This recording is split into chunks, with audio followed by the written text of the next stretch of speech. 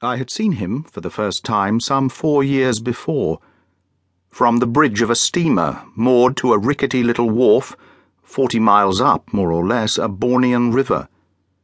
It was very early morning, and a slight mist, an opaline mist, as in Bessborough Gardens, only without the fiery flicks on roof and chimney pot from the rays of the red London sun, promised to turn presently into a woolly fog.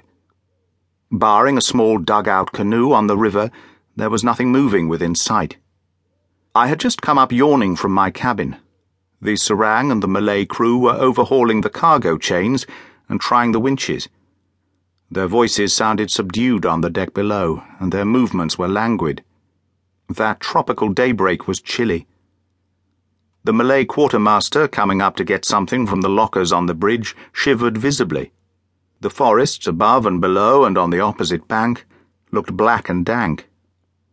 Wet dripped from the rigging upon the tightly stretched deck awnings, and it was in the middle of a shuddering yawn that I caught sight of Almayer. He was moving across a patch of burned grass, a blurred, shadowy shape with the blurred bulk of a house behind him, a low house of mats, bamboos, and palm leaves, with a high-pitched roof of grass. He stepped upon the jetty. He was clad simply in flapping pyjamas of cretonne pattern, enormous flowers with yellow petals on a disagreeable blue ground, and a thin cotton singlet with short sleeves. His arms, bare to the elbow, were crossed on his chest.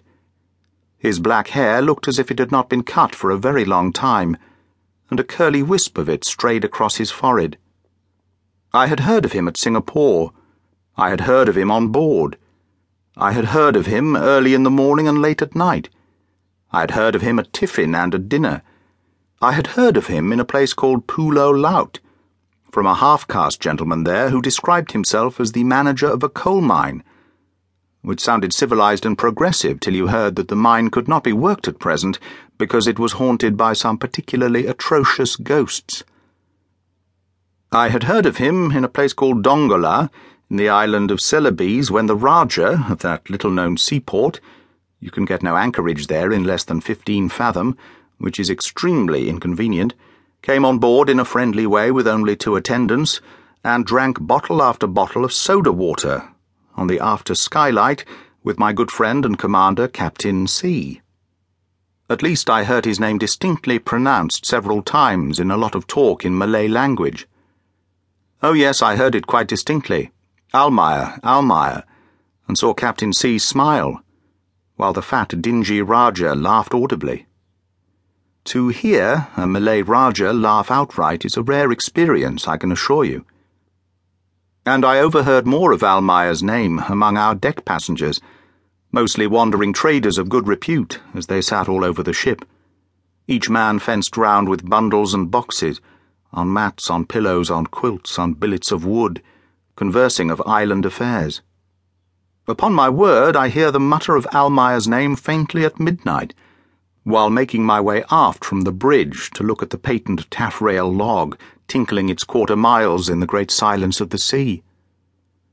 I don't mean to say that our passengers dreamed aloud of Almayer, but it is indubitable that 2 of them at least, who could not sleep apparently, and were trying to charm away the trouble of insomnia by a little whispered talk at that ghostly hour, were referring in some way or other to Almayer. It was really impossible on board that ship to get away definitely from Almayer, and a very small pony tied up forward and whisking its tail inside the galley, to the great embarrassment of our Chinaman cook, was destined for Almayer. What he wanted with a pony, goodness only knows, since I'm perfectly certain he could not ride it. But here you have the man, ambitious, aiming at the grandiose, importing a pony, whereas in the whole settlement at which he used to shake daily his impotent fist, there was only one path that was practicable for a pony, 1/4 of a mile at most, hedged in by hundreds of square leagues of virgin forest.